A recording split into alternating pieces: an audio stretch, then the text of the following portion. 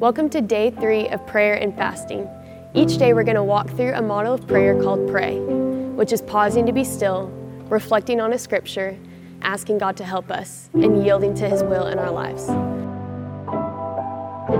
So before we jump into anything, let's take a few moments to pause in silence, take a deep breath, and really focus our attention on God. God, as I enter into prayer, I ask that you would free me from the distractions of the day so that I may be deeply present with you.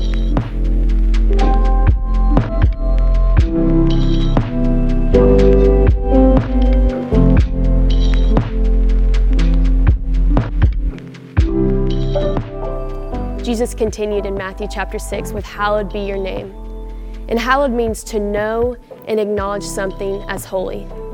So what this verse is telling us to do is to hallow God's name, to acknowledge who God is, to worship, to glorify, to set who He is above everything else.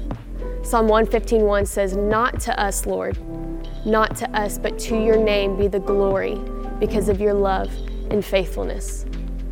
And oftentimes we're so quick to jump to what we need, all that's going on with us, and skim through or even forget altogether to worship the one we're talking to. And God loves when we come to Him with those things, but we can't forget to acknowledge Him.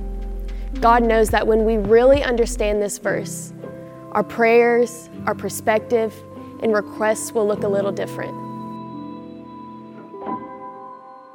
And God's name means several different things, and it's good to reflect on them. Genesis 22 says that He is Jehovah Jireh, which means the Lord will provide. Stressed out mom, it's good to remind yourself that He is Jehovah Shalom, which means the Lord is peace. The one who feels alone, it's good to know that He is Emmanuel, God with us, God with you. It's good to reflect on Isaiah 9 where it says that He is our wonderful counselor, mighty God, everlasting Father. He is our Prince of Peace. And these are just a few names that reveal who God is. And the more that we understand who God is, the more we hallow His name, the bolder our prayers can be, because we also understand what God is capable of. So take a few moments to boldly approach God, whose name is great, and ask Him to move on your behalf and the behalf of others. But remember, you really are talking to the God that provides. You really are talking to the Prince of Peace. And you really are talking to the God who is always with you.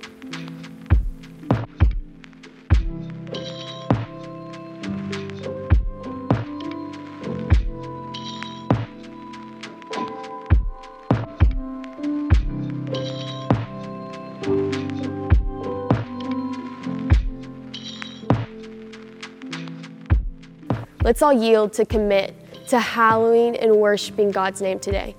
Let's remember that worshiping and hallowing God's name isn't a burden or something we have to do, but it's something we were created to do. And when we do that, we will experience a joy and fulfillment that we were unable to experience apart from worshiping Him.